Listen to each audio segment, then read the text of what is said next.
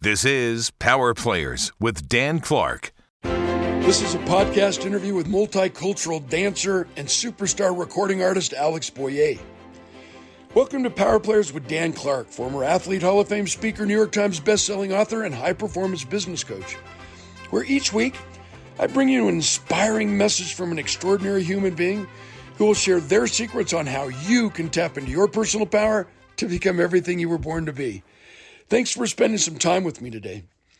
In this episode, my dear friend and brother from another mother, Alex Boye, singer, songwriter, recording artist, dancer, suicide prevention advocate, humanitarian extraordinaire, shares his life of poverty, parental abandonment, homelessness, continuous rejection, and obvious relentless tenacity to generate over 1 billion views of his music videos on his YouTube channel, all while remaining true to himself, strong in his devotion to his God, and devoted as a doting father and amazing husband.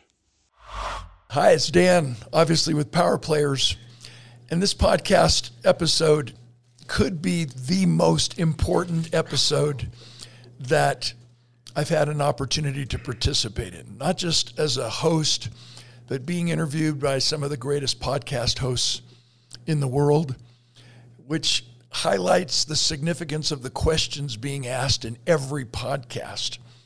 And so my goal today, especially with my dear, dear friend, my hero, my mentor, my spiritual guide, Alex Boye. I don't pay him enough, guys. I don't pay him enough. Is to ask the questions that you would want to have the answers to. Not having access to the superstar is accessible as he always is. Still, when there are a few thousand folks in his cheering crowd at a live concert, or someone as a concerned parent just praying that Alex can help their young teenager decide not to hurt themselves, whatever the cause or case may be, today I really hope that I can ask the questions that we all need the answers to from Alex Boye and his amazing life, his amazing journey. Most of you know that I was paralyzed playing football, and what has happened since my recovery is a God thing.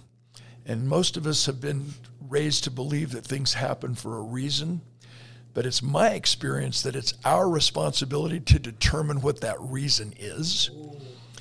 And therefore, I believe that Alex and I were brought together for a bigger reason than just him or me.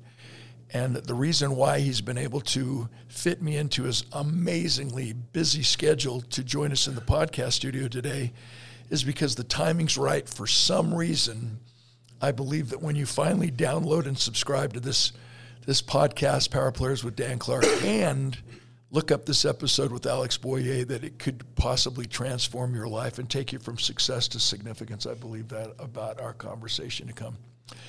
So in a nutshell, you heard his bio from my intro, but on a personal note, it's fun for me to see someone who's exactly the same off stage as they are on stage. It's fun for me to see a superstar dancing as well as Michael Jackson, singing as well as Pavarotti,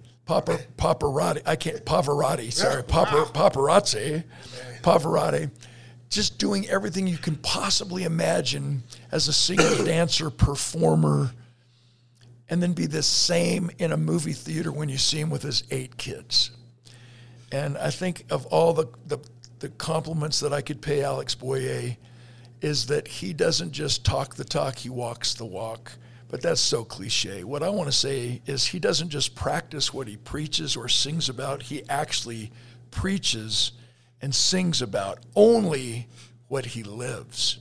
So the messages in his song, Bend Don't Break, the messages of his concert, the messages of his tour coincide perfectly in alignment with who he is as a human being. So when he sings and when he talks, he doesn't just teach what he knows. He teaches what he lives. He teaches what he's experienced and how he equates his life story. Growing up in London, England, born of Nigerian parents. His mother was pregnant in Nigeria when she left his dad to come to England. which means he never met his dad in those days. And after he is born into the world, his mother decides that she's going to go back to Nigeria for a couple of weeks, and then she never returns. So Alex Boye is more than just a self-made man. He had to figure out at an early age who he was, why he was, and what he was going to do about his purpose on earth. I could read his 19-page bio and give you all the song credits, but I think we just get right to the man first and start us exactly where you believe, where you're inspired to begin with your life story that would apply to everybody who has to begin somewhere.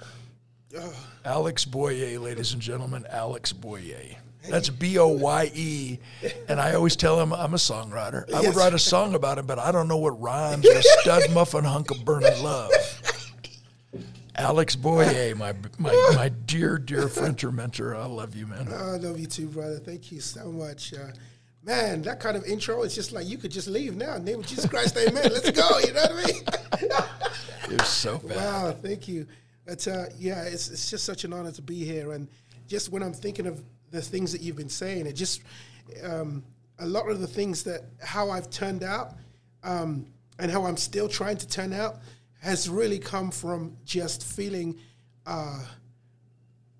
from just so many mistakes and failures and so many times where I felt I was just an absolute zero and where just nobody paid attention to me. I was homeless at the age of 16. And when you mentioned when my mom moved back to Nigeria, I moved to Nigeria. She's only gone for 3 weeks, and I didn't see her for over 8 years. And I got really bitter. I got bitter at God. I got bitter at women. I had major commitment issues for years after that. Everyone was like, why are you still single? Live a little bit of what happened. If you can't trust your mother, who are you going to trust?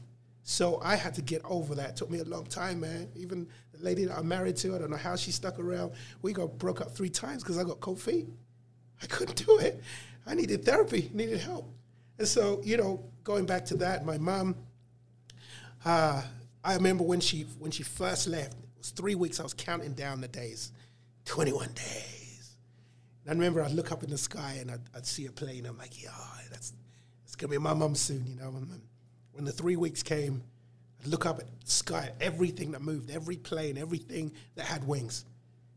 That's got to be my mom. That's got to be my mom. And then it was like 4 weeks went, 5 weeks, 6 weeks. And at that time, I was at boarding school. So my mom, she went to some doctors. I was sick or something like that. I had just like a flu or something like that. Took me to the doctors. And then as she was in doctors, this was in London, where I was born and raised, and she saw a little brochure. And on the brochure, it was like, hey, have your kid come here. And it was this beautiful building. It looked like something out of Downton Abbey. It was like one of the most poshest things ever. And apparently, it was like they were doing an experiment. This is so crazy. You can make a movie out of this. They took people from the hood, literally, you know, single-parent family, divorced family, you know, just bad upbringings and stuff like that. And they put us all in this school.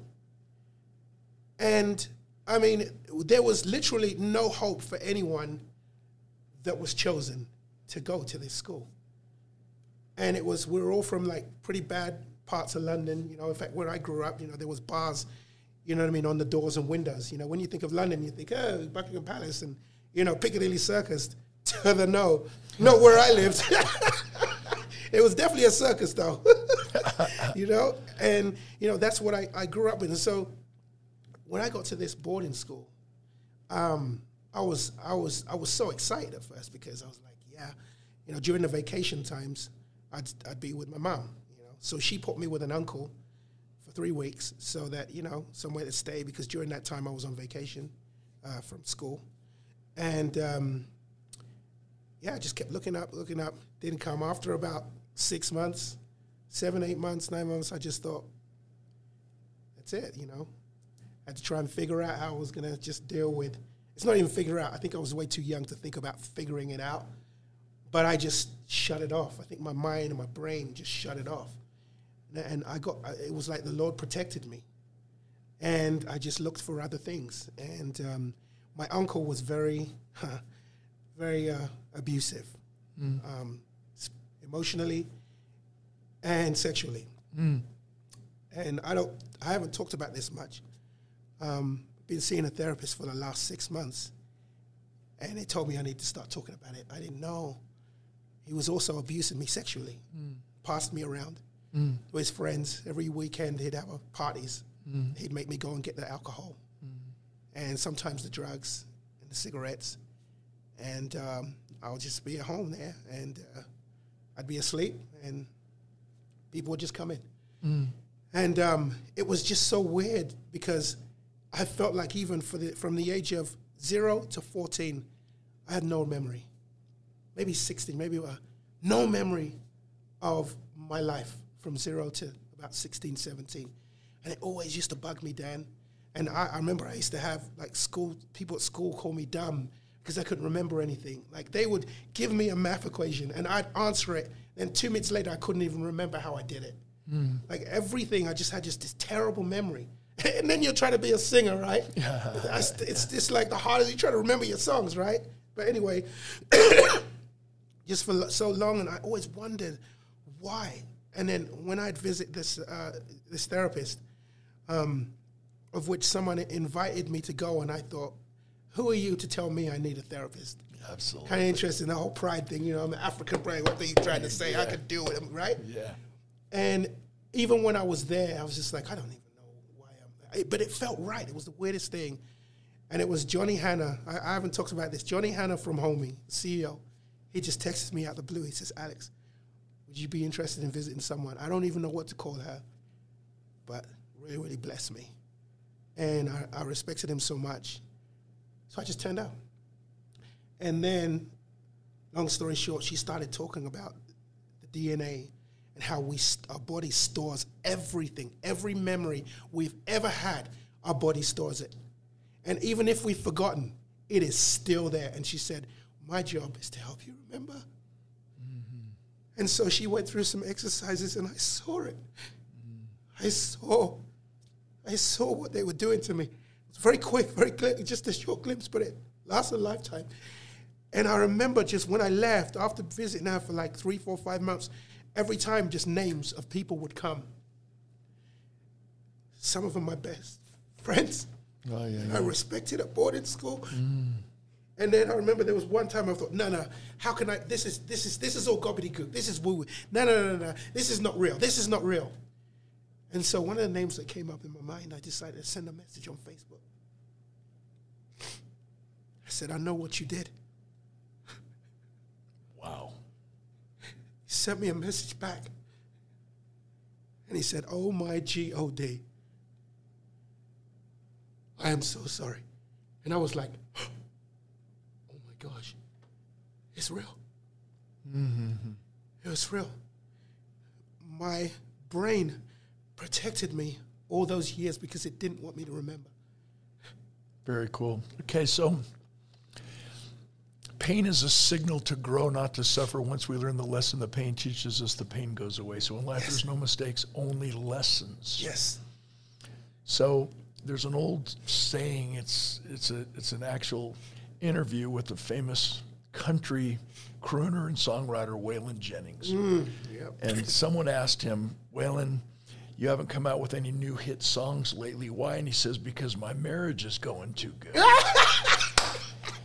And when we go and laugh at stand-up comics, and we hear some of the greatest songs on the planet, if you actually have a chance to interview the songwriters or meet superstar songwriters like you, do you agree that most of the best songs actually start at a place of vulnerability, a place where we had to figure out something that began as pain that turned into triumph, that went from victim to victory? Totally. You know, and it really is a thing that what I've noticed is that the more powerful and personal it is, there are some people that can write other people's songs. They can sing other people's songs. Tina Turner, she never wrote it. Whitney Houston, it's very rare. Tim McGraw. Right? Yeah. But the people who write their songs, because it's personal, and how you felt when you're writing it, the audience feels it's like watching it, look in the mirror, you know? And so, you know, I used to have an issue singing other people's songs until I had this one experience with one of the guys from a group called the Nashville Tribute Band. It was Jason Deere. I know all of them. And he had written this song, and he said, Alex, this is your song. And I'm like, it was weird. It didn't sound like me. You know what I mean? Sometimes you hear it, so you know, oh, I could do that because of the way that you know you've done it before. It was like a whole different thing. I was like, nah, not really me. And then my humility, you know what I mean? Trying to look back and say, you know what? Maybe, because the passion that he said it with, I was like, maybe I should give this a chance. And I didn't like the song really, but I loved him. Yeah. And I loved what he does. And so I thought, okay, all right. And it was just simply a song about Jesus. I was like, there's many other ways I'd sing a song about Jesus, but this ain't one of them. You know what I mean, right? And so I remember when I was in the studio, and I said, it was a song of pain, and that's what I could relate to.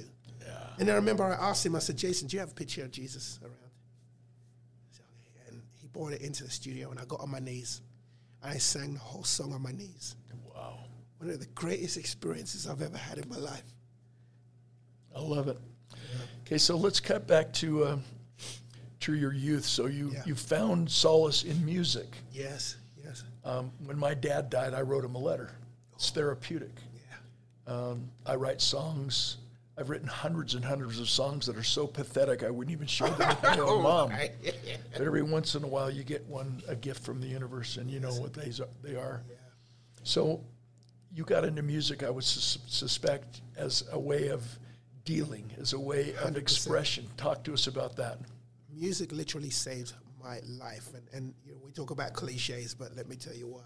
So during that time, I was going through just this darkness at the age of 16. Don't know who my mom is, blaming God, blaming everyone, and then all the dark experiences I was going through with my uncle. There was one time where I wanted to take my life. I was 16 years old, and I wanted to take my life. And I remember my goal was to go to a nightclub. And it's a nightclub that everyone talked about. It was like the biggest thing in London. I'd never been, and everyone always talked about it. And I decided I was going to go to this nightclub, get my dance on, because I love dancing. You know, and then that's it. I'm out. And so I went to this nightclub, and I still to this day, I don't know how I got in. I'm 16 years old. It's a 21 and over club. And trust me, I did not look like 21. I had you know what I mean? Anyway, so to this day, I think I knew a friend who knew a friend of a friend. Anyway, I got in, and I'm getting my dance on. I'm crying my eyes out because I know what I'm about to do.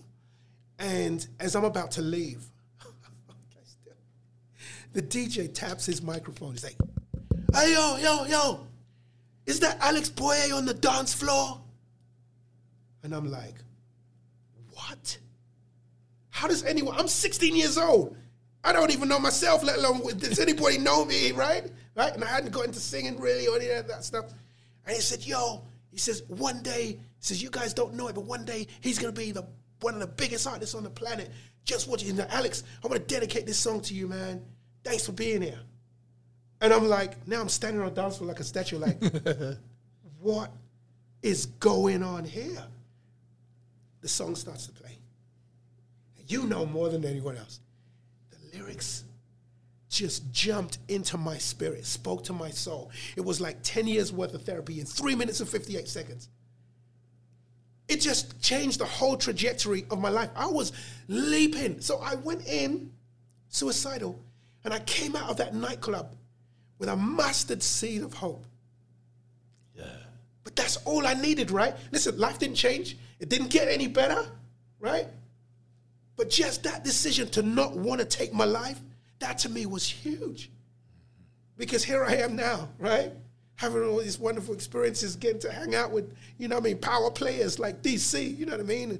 And you know, I mean, it's just a beautiful experience. And I always look back at that and just say, thank God, thank God, thank God. I talked to another singer, Michael McLean. And I remember he was telling me about someone in his life who had attempted to take their lives, and he says, what made you change your mind? He says, what would you tell someone who wants to take their life? He said, tell them to wait 5 minutes. Yeah. Tell them to wait 5 minutes. And there's so many stories of just people who have 5 minutes of just a song that changed their lives. So the quote that comes to mind is, today you've never been this old before, and today you'll never be this young again. So right now matters, and every right now matters, which means no matter what your past has been, you have a spotless future, which means you can't always control what happens, but you can always control what happens next. Yes, 5 minutes. which can turn into another 5 minutes until you finally come to your senses.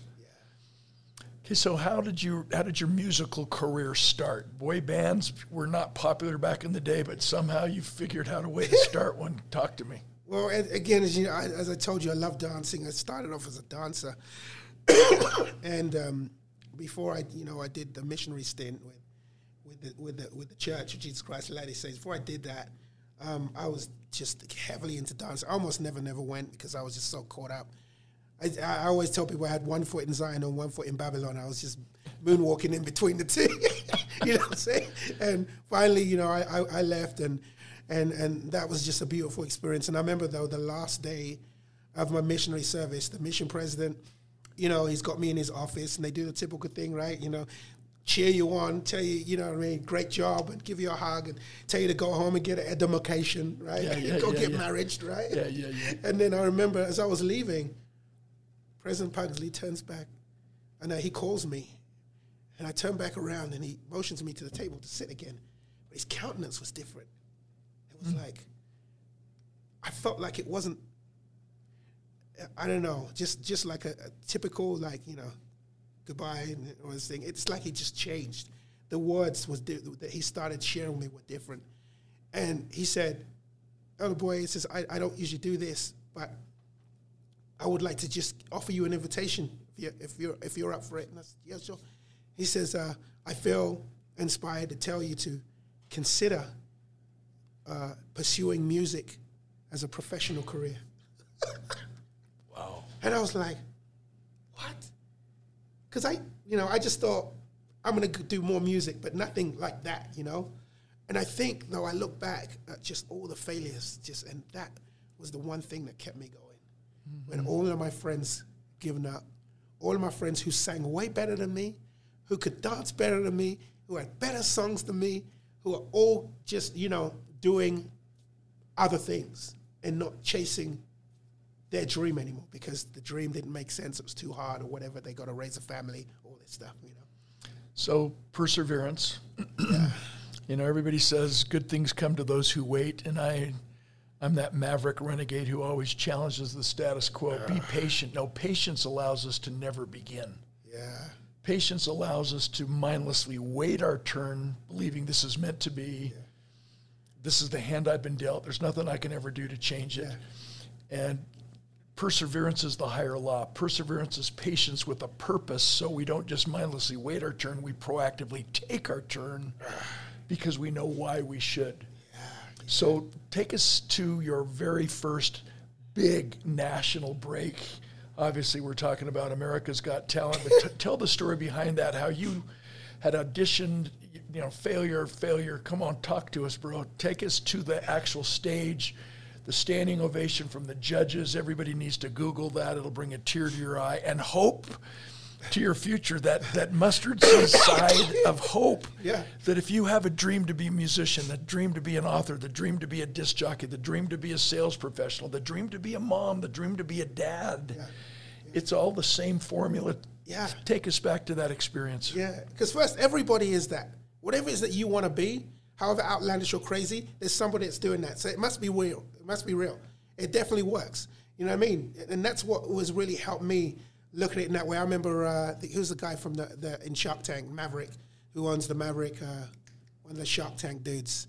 And he was talking about, everybody talks about being a billionaire or whatever it is, but what made it easy for him is like, somebody's got to be a billionaire, so it might as well be me type thing. You know what I mean? I love that type of thing. But going back to America's Got Talent, maybe if I could, I could start backwards. Yes, so I get this, the standing ovation, the judges are going nuts. I was just like over just the moon, and I had an 18-piece band, and we never dropped your knees, you were weeping, you couldn't believe it happened. Yeah, and we'd never rehearsed before, by the way, my band. Most of them was from New York, and I hired them from Juilliard, because I thought, if I'm going to make this work, I want to have the biggest amount of people on stage for a band. And I couldn't afford to bring them all from Utah. So I sent like a whole bunch of music to these cats from Juilliard. I had to pay them insane amounts of money. That's what people don't know, right? So I wasn't worried about it. Our first rehearsal was in the restroom downstairs because they wouldn't give us a rehearsal room. So we get on stage, absolutely slay it. It was just amazing. It was just like that flow, you know. And what was the hit song you actually covered? We did a Taylor Swift Shake It Off, an Africanized version. And that was literally my life, you know, shaking things off, because there's so much crap that happens to you. You got to shake it off, get up, dust it up, and get back on again. But I was crying when they gave me the 4 yeses. And it was more than most. One of the reasons why I was crying is because after I jumped, the last bit, I jumped off the stage into the splits. Yeah. And it hurt more than you could ever believe. In fact, they had to take me to hospital afterwards because my ankle swollen, like real huge. That's another thing. People were, I was filled with, and then I went down to the local ward in Manhattan, asked someone to give me a blessing. Then the next day it healed. The healing went, and I was moonwalking again the next day. But that's another story. But yeah, so I was on, so after I did that, and I'm in tears, and the reason why is that I had a flashback of the 7 times that I had auditioned for America's Got Talent. And when it was not even a whim, it was where like the Lord said, okay, go and audition for it. Then I'd go audition for it. Sucked. They didn't like me. They didn't even give me time of day. So that was the first time. Second time, same again. You know, I spent money I didn't have that I should be spending on my kids.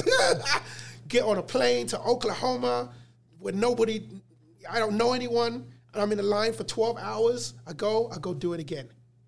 Nothing. I'm flying back home. I'm like, are you kidding? Heavenly Father, what is going on? This doesn't make sense. 5 more times. The time before the last.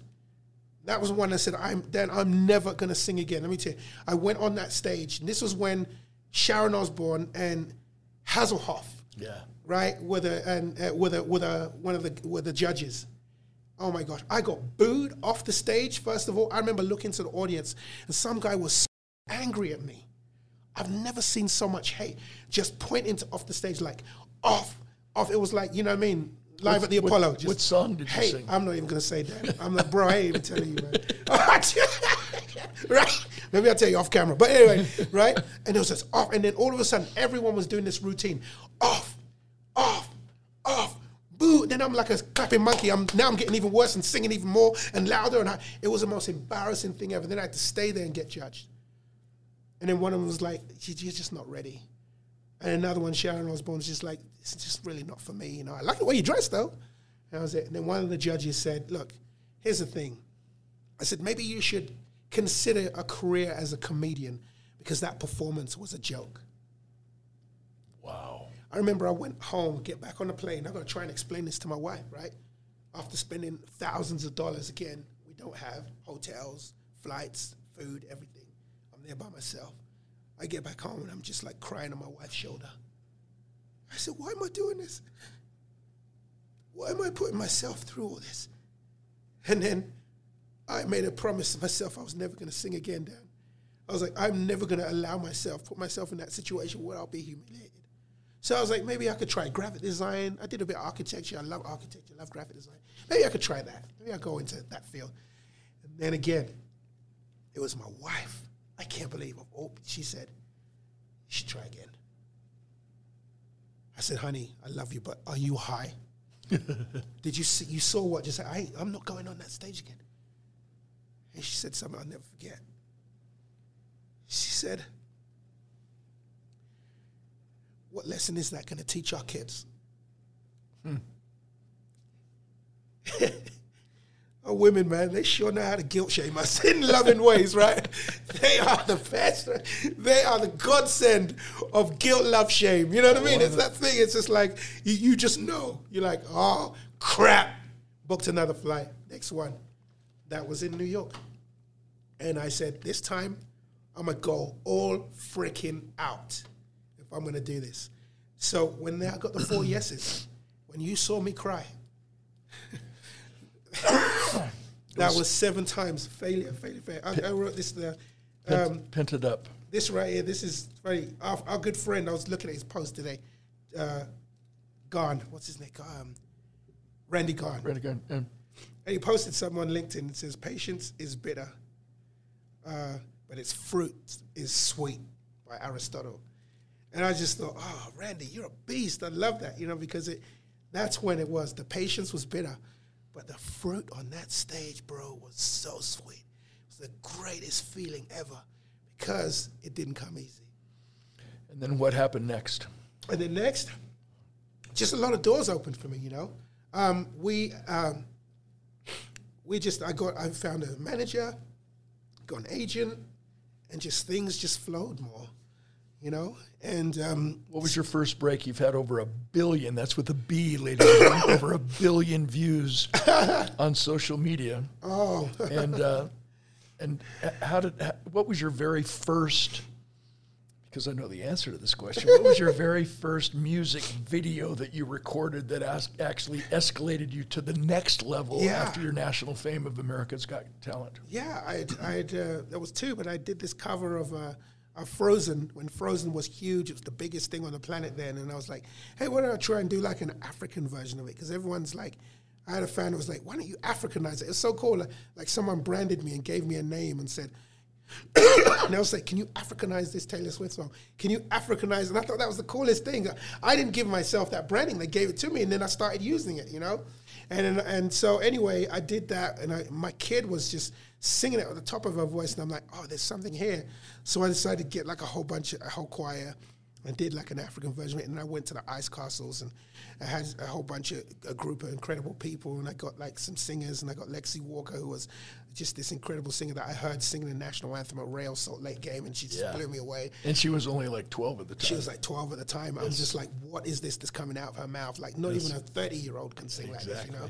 And that's what really was so powerful, and just doing the African thing. And then we found the Ice Castles in Midway. And it was just so many things that just made this thing work. And then all of a sudden, it was just like, Good Morning America. And you posted it, and then you started getting calls. Yeah.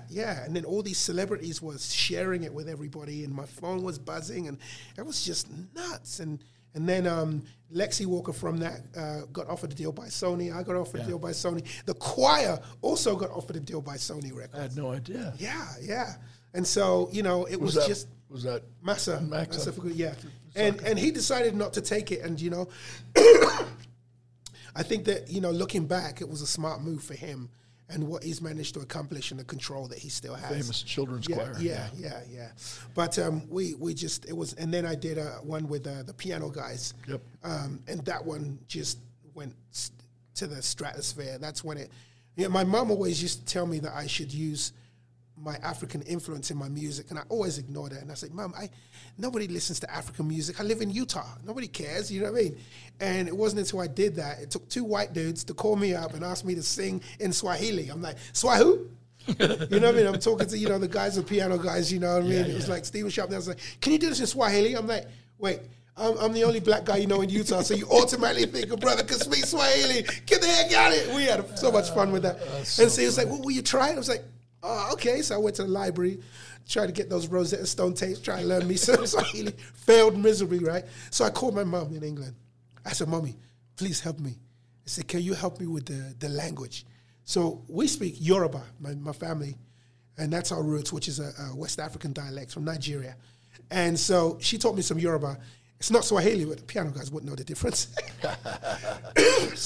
So I got all these different African languages and translated from the Coldplay Paradise song, and I sang in like tons of different African languages. And the coolest thing though is at the end I have this thing where it says Oluwa adukpe fore tie shefuwa, and I remember getting a message from a guy that says, I gotta tell you, I am not a religious person. He says, I am far from. He says, but I don't believe in God or anything like that. I says, but when I hear that song and that last part you sing, he says, my heart leapt. And it's so funny because the translation is, Dear Heavenly Father, thank you so much for all the blessings that thou hast given me. That's so good. You know what I'm saying? So you know what I'm saying? And then all of a sudden it hit me. I was like, wait, I could do more of this. I could sing from my heart, sing religious music. And because they don't understand it, they will feel the feeling that they would get. So they totally bypass the bias.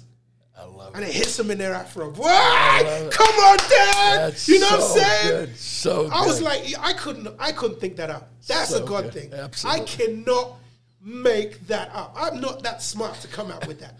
That's beautiful. And it's changed my life, man. Yes, it has. Changed our lives. Still doing it, you know? It's changed our lives. Which is the perfect segue into your number one cause, your number one mission, a greater purpose than just singing and dancing and moving people through music. Yeah. And so tell us a little bit about that and introduce the song and the story behind the Randy Jackson experience with Ben Don't Break. Yeah, you know, this song is, I've been chasing this opportunity for the longest time and praying to the Lord for it and just hadn't seen it. And it was really... Seeing what? Getting involved in suicide prevention or launching a meaningful song as your breakout single? It was a meaningful song that really focused on mental health and suicide prevention. Nothing came, nothing made sense. But afterwards, I started realizing, like, I have this goal, I want to be a musician, right? You know, for so long. And what I noticed then is that all the musicians that I wanted to emulate, they've taken their lives. So what am I chasing? Yeah. You know what I'm saying? I'm trying to be like them, and they're dead, and not natural causes. So I'm like, I had to go back. So I go back again to my 16-year-old experience in the nightclub, and that was the day I chose to be an entertainer. Why? Because I saw that artist, whoever sang that song that the DJ played, saved my life. And if I could now do that for somebody else, hello, I'm doing okay in life, no matter what. So focus on purpose instead of setting goals. Yeah. And if money's the motivator, money will eventually run out. So because it always was, Dan. I'm going to be honest. I ain't going to lie to you. Always was. Until I got to meet Mr. Randy Jackson, Mr. American Idol. My manager introduced me to him. They were friends. I think Randy owed him money. So he pulled the card and said, "You got to help my act." And then the money, then you don't have to worry about the debt. How cool is freaking that? If that's not a good thing also, come on now. No, so anyway, so I'm in the studio with him, but I thought he was just going to be there just because he felt he owed an obligation, right? This man, we had recorded 15 songs. He was at the studio every session from beginning to the end. Talk about one of the most busiest people. And I just couldn't get my head around why this man was still here. He wasn't signing me or anything. He didn't have any motive to make money off me or anything like that. He just sat and he just kept encouraging me. The last song that we had done, it's about 11 o'clock at night. My voice is just whacked, tired and everything. I couldn't wait to get back to the hotel and just chill. Then I was going to get back on a plane. This was in Burbank, California, record the whole album at the Henderson studio where the Muppets, where you got the big, building, and you got Kermit's frog heads coming out of it. It's like a 7-foot statue of Kermit the Frog. I used to look at that and like, hey Kirby.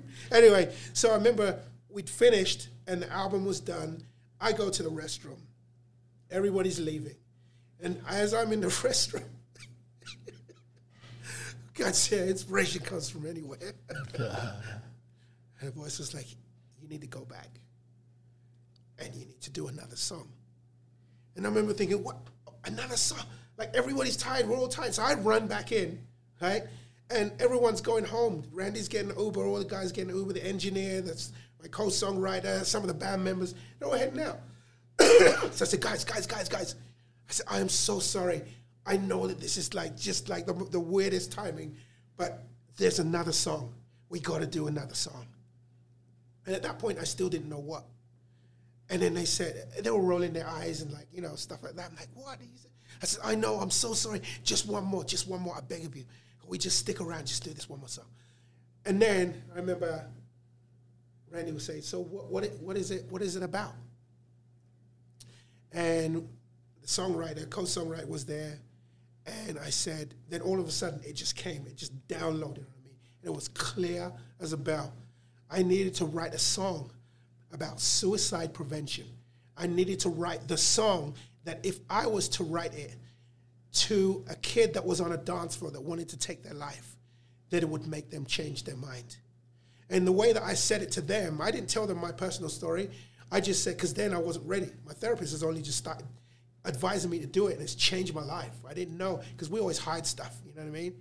Anyway, so I said, let's put it this way. I want you to imagine that you're on a Golden Gate Bridge, and you're taking a nice walk, beautiful moonlit sky, and you see a dark shadow, you see a guy, and he's on the edge of the bridge, he's about to jump. You're the only one that can save them. What would you say? And that's what I want to sing about. And so that's why. And then one of the girls was like, before you go, can I ask you a question? When's the last time you thought life's worth living? You may think there's only one way out. Can't see beyond the way you feel right now, yeah. And then we thought about the bamboo, and like a palm tree. When it bends in the wind, it can go through like the biggest hurricane, but it never breaks. But you can have like this huge freaking acorn, like oak tree that's thicker than the size of the building.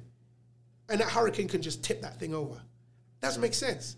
And I started learning that the deeper the roots are way deeper on a palm tree than they are on the oak tree. And so no matter what happens, so I'm thinking if we develop roots of self-love, self-belief and all these things, when the wind comes, we'll bend, but we'll never break. So that's if you just bend and not break. Sorry, I'm sick. Bend and not break. Then we say, at least not today. That's why, wait 5 minutes. Just wait 5 minutes, even 5 minutes. It's not waiting 2 years and it's all going to be better. Wait 5 minutes and it could change. And so that's how this song came about. And then we were going to release the album. We had to release a single. And I was getting all excited. I was like, Randy, man, let's release this song. He's like, nope. What about this one? This one's so fun. He's like, nope. I said, 3 other ones. He's like, to the nope. I was like, well, what one do you think? He said, you need to release Bend Not Break. I'm like, Randy, you mean that depressing one? That one? You want me to start off with that? I said, yep. I said, seriously? And, I respected him, but I was like, bro, you're wrong this time. You know what I mean? I was just like, but then he said something to me that is manifesting itself. He looked at me in my eye and he said, Alex, if you put out this song as your first song, it will define your whole career. Wow. And I stand before you now doing these what's called suicide prevention mega concerts. And I call up cities and I'll say, give me your biggest venue. I don't want a high school because nobody cares. I don't want a theater. I've been doing that all my life. I said, give me your biggest venue. And they say, oh, this one seats 10,000. Book it. And they'll be like, what? Nobody even knows you. You can't fill this place. I'm like, I can't, but God can. And I remember we went to Nampa, Idaho. We did the Ford Theater and 10,000 capacity. Even the owners of the venue said, yeah, you'll barely get about 2,000 people. They were mistaken because I knew how many people have been affected by this. It is almost everyone you pass on the street. 10 years ago, it wasn't like that. Maybe 20. You're like, anyone been affected? Maybe 1 or 2 people in the room put their hands up. Now it's everybody. So I knew something that God had told me that they didn't know. I said, you'll be surprised. People came, not only did they came, they had to extend this 2,000-seater place, and they took down the gates and took down the barriers and everything because they wanted to make it look like just 2,000 people come. That makes it look like it's full. They took it all down. 10,000 people turned out. And we had people come from all over. We had like bishops and stake presidents bringing their young men, young women, stuff like that. I had an experience where we'd written this song called Survivor. We're singing this on stage. Then I have this beautiful... It's a beautiful gift, Dan, that I've only started really using, and it was available to me long before I've been using it. And that's when I'm on stage, there's a voice within me, and it will say, Alex, go to the front. Alex, go left. Alex, point at that girl at the front. Alex, get off the stage and go and put your hand on the shoulder of that old lady. And I'll get messages back. Old lady wrote a message. I want to take my life that night. I asked the Lord for a sign. Someone that can just put their hand on my shoulder, tell me they love me. I put my hand on her shoulder and I told her I loved her. What? Cool. Tell me how excited you'll be to get on stage again now. Yeah. Right? This is bigger than me now. And that's what I've been waiting for. Because all the people I wanted to be like are dead. So I have to find something else. And because this is bigger than me, I know I can stick it. I know I can stay on this thing.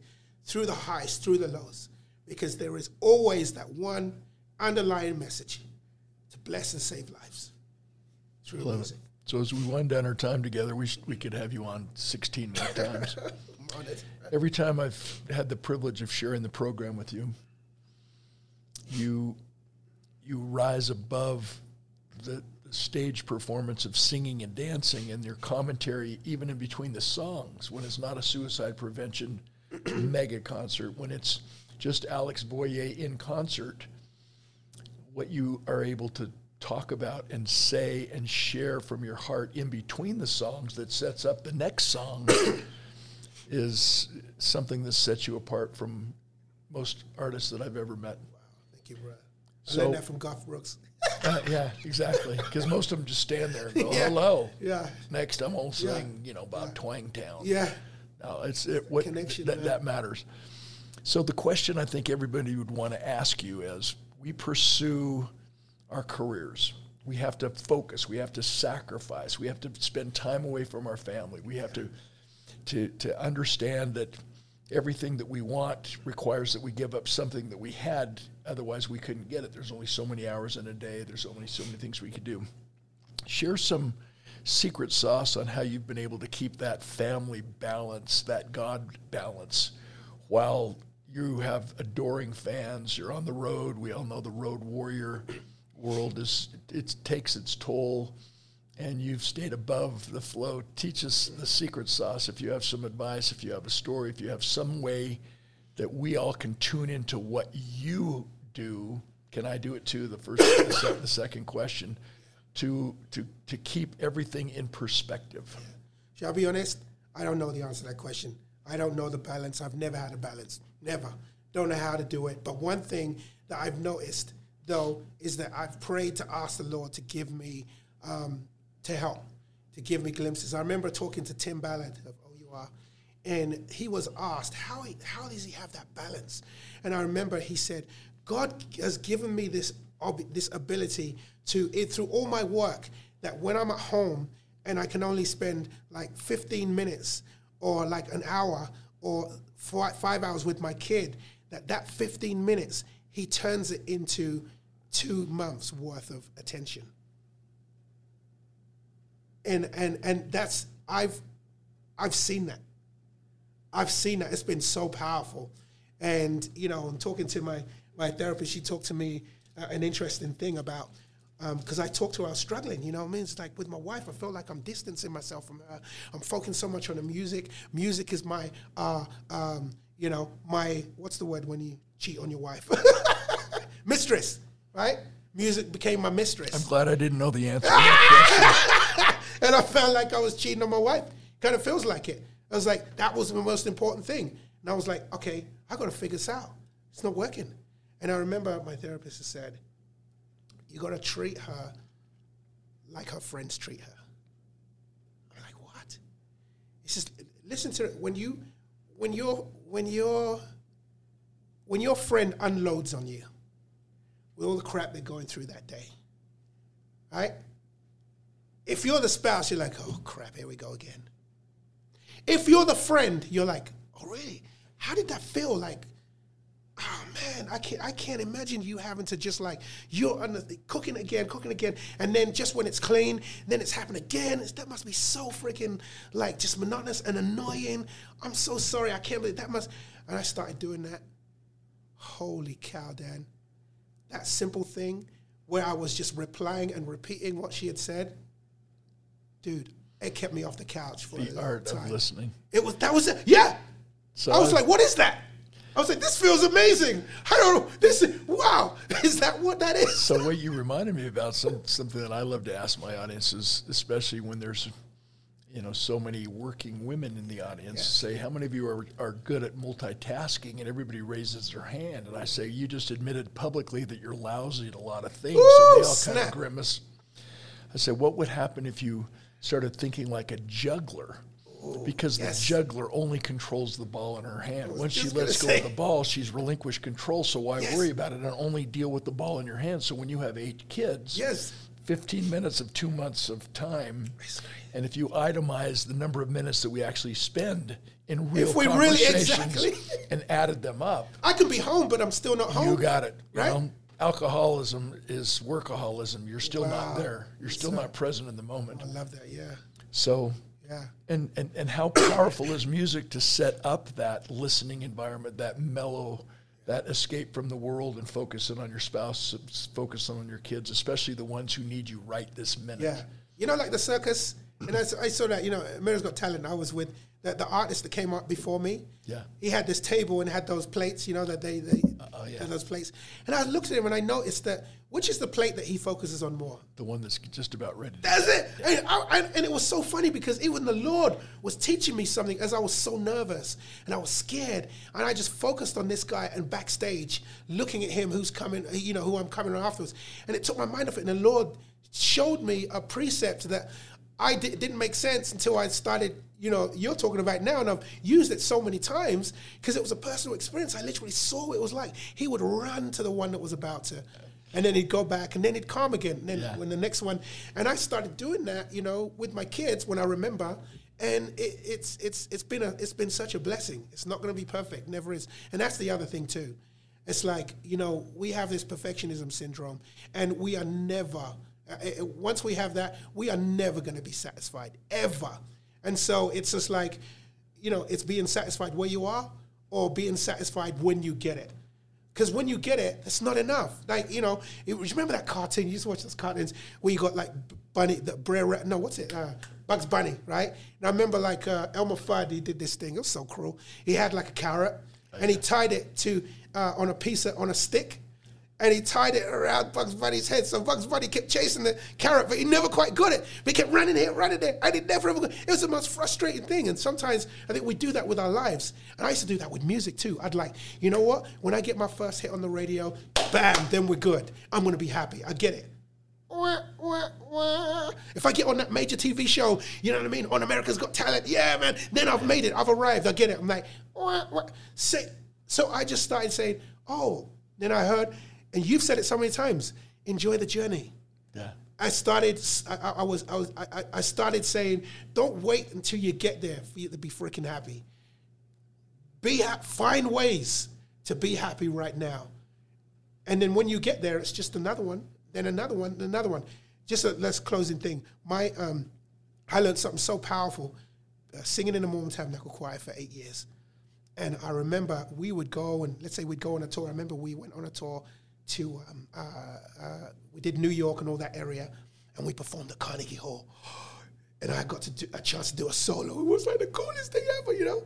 And I remember when we got back home, you know, and we're at the first rehearsal after we'd finished the tour, and we get back home, and Mac Wilberg gets up, and we're all patting ourselves on the back and feeling good and everything. So, yeah. And he's just like, okay, right, next rehearsal, will you get out your books? And we all felt like really, we're like, what? It was like, it was a running train, and the train kept going. It didn't stop long enough to gloat on your, you know what I mean? Celebrate on what you did. It's like, oh, now we got music and a spoken word in 4 days. Let's go. You know what I mean? And it really taught me something really cool. It was just like, Alex, don't sit. And that's why you have like a whole bunch of one-hit wonders. You know why? Because they have one hit, you wonder where they are, because they're focusing on that one hit. And all of a sudden they think they're famous. But then when that song's floated out of existence, what else you got? You got it. But when you have someone like Michael Jackson and Prince, they'll have a hit. Okay, next. Taylor Swift, they'll have a hit. Okay, next. It's our mindset. Most people's mindset is when I get there, I'm done. Other people's mindset is when I get there, then it means I'm closer to where I want to get, and I keep going. Exactly. It's been a great lesson for me. In the music industry, everybody can write their first album. The second album is Hallelujah. tough. There it is. What are you going to come up with next? There it is, bro. So as we wind down, where do you want to be 5 years from now? I want to be the same person I am now on steroids. What does that mean? I don't know. I mean, what I'm saying is that even through my imperfections and my weaknesses and all my mistakes and all that kind of stuff, I like myself. I didn't before. I could not say that, even maybe 3 years ago. I really do like myself. And you have to first like yourself before you can like others. You have to first love yourself before you can love others. You have to first trust your gut, your intuition before you can trust someone else. Yeah. I'm in love with myself, man. And you know, sometimes people are like, oh, look at him. He thinks he's God's gift to the earth. Yes, I am. Yeah. And so are you. Absolutely. We are all God's gift. You know what I mean? Gotcha. It's beautiful. Noble and great. That's what it says in Abraham 3:22. We're the noble and great ones. When's the last time we looked in the mirror and called ourselves noble and great? Why is it the only people allowed to call themselves great is Muhammad Ali and freaking Kanye West? Exactly. Yeah. You know what I mean? That's not bragging. I call it Godfidence. It's just like just being okay with who you are and where you're at now, knowing you still got a long way to go. That's all right. So winding up our conversation, what you've reminded the world is we don't see things as they are. We see things as we are. You and I are in a room full of people looking out the same glass window at the same lashing rainstorm. And one person says, what a horrible day. And you obviously say, no, what a wonderful day. The weather did not change. And so when we work on ourselves and pursue that dream and surround ourselves with people who believe in us, who ignite that 5 minutes required to change our mind, to stop looking at the negative, woe me, and start looking at the positive. You've also reminded us, with all due respect to Covey, maybe beginning with the end in mind is really a limiting belief. Because what it does is it forces us to focus on a destination that's impressive, comparing ourselves to the world, which basically forces us in a predicament where we do our best to manage people and reward results. One-hit wonder. And what you reminded me is, no, the goal is to begin with the why in mind, which inspires us to enjoy the journey, which means we reward, we manage expectations and reward effort, so there's really never a destination. We're always on the journey, just trying to be better today than we were yesterday. That's what you've done to me as our friendship. It's what you do with your music and your concerts. How can people download your music? How can we find you on social media? and I would assume that you publish your tour dates. And I've been on the program with Alex many times, but I've also been in his audience watching him work his magic. And trust me, ladies and gentlemen, you're in for an experience, not just a concert, an experience that is, I would call it, an evening of music, comedy, and motivational theater, spiritual guidance. And you all leave saying, I like me best when I'm with Alex Boye. I can't wait to see him again. Tell us, how do we get a hold of you, my friend? All right, Instagram, Alex Boye Official. Boye is the way you spell his name. Yeah, just type in Alex Boye. Swahili for I don't know what I'm saying. awesome super stud. I don't know. Yeah, just look for me on all those. We've got a Spotify presence, YouTube, Alex Boye, and hopefully you'll have some fun while you're checking out some music and feeling good about it.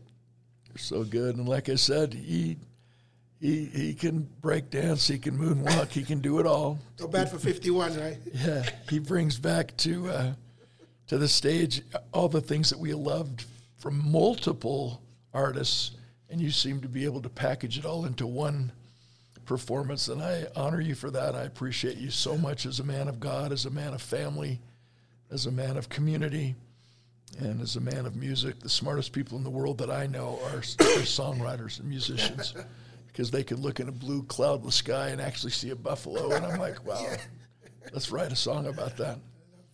Okay, what's your message to the world? You have 1 hour to live. What do you want to say? Ooh, I love that. That will help all of us become power players. Help all of us become powers. 1 hour. Which is not competing against others. It's just it's getting in tune. Everything you've taught us today is how to get in tune, to ignite and release our own personal power to become everything we were born to be, regardless of what anybody else around us is doing. Yeah. I think when you have 1 hour to live, you're not gonna compare yourself to anyone else. And I think that's really it for me. It's just embracing yourself, who you are, wherever you are right now. That's it for me. Finding the right role models who aren't dead. Yeah. Maybe not physically. They might be spiritually dead. They might be emotionally dead. Yeah.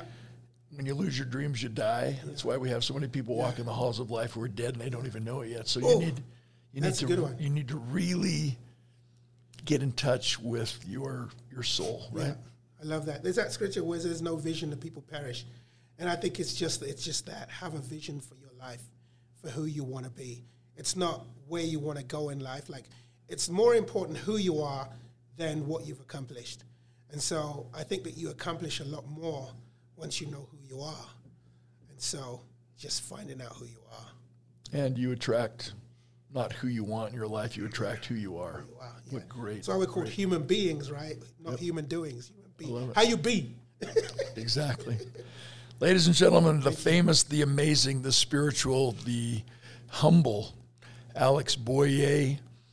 And I hope you'll encourage your friends to not just download this episode and subscribe to Power Players with Dan Clark, but to know why this podcast exists, focusing in on doing what we need to do to interview the right people at the right time who can say something and speak to your heart to give you whatever you need in that moment to take it to the next level. And there's no one better on the planet to help us do that than Alex Boye. I love you, man. You know that. Love you too, brother. I wish you'd invite me to be on family. stage with you more. But you always pick these low budget MCs when I'm available.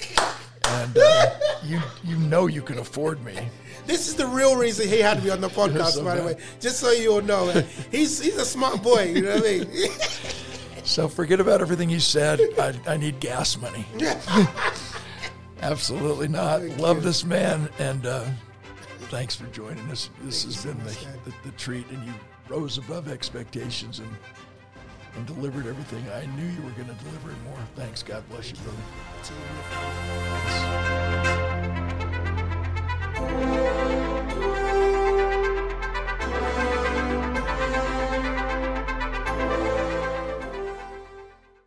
The views and opinions expressed on the Power Players podcast do not necessarily reflect those of KUTV or Sinclair Broadcast Group.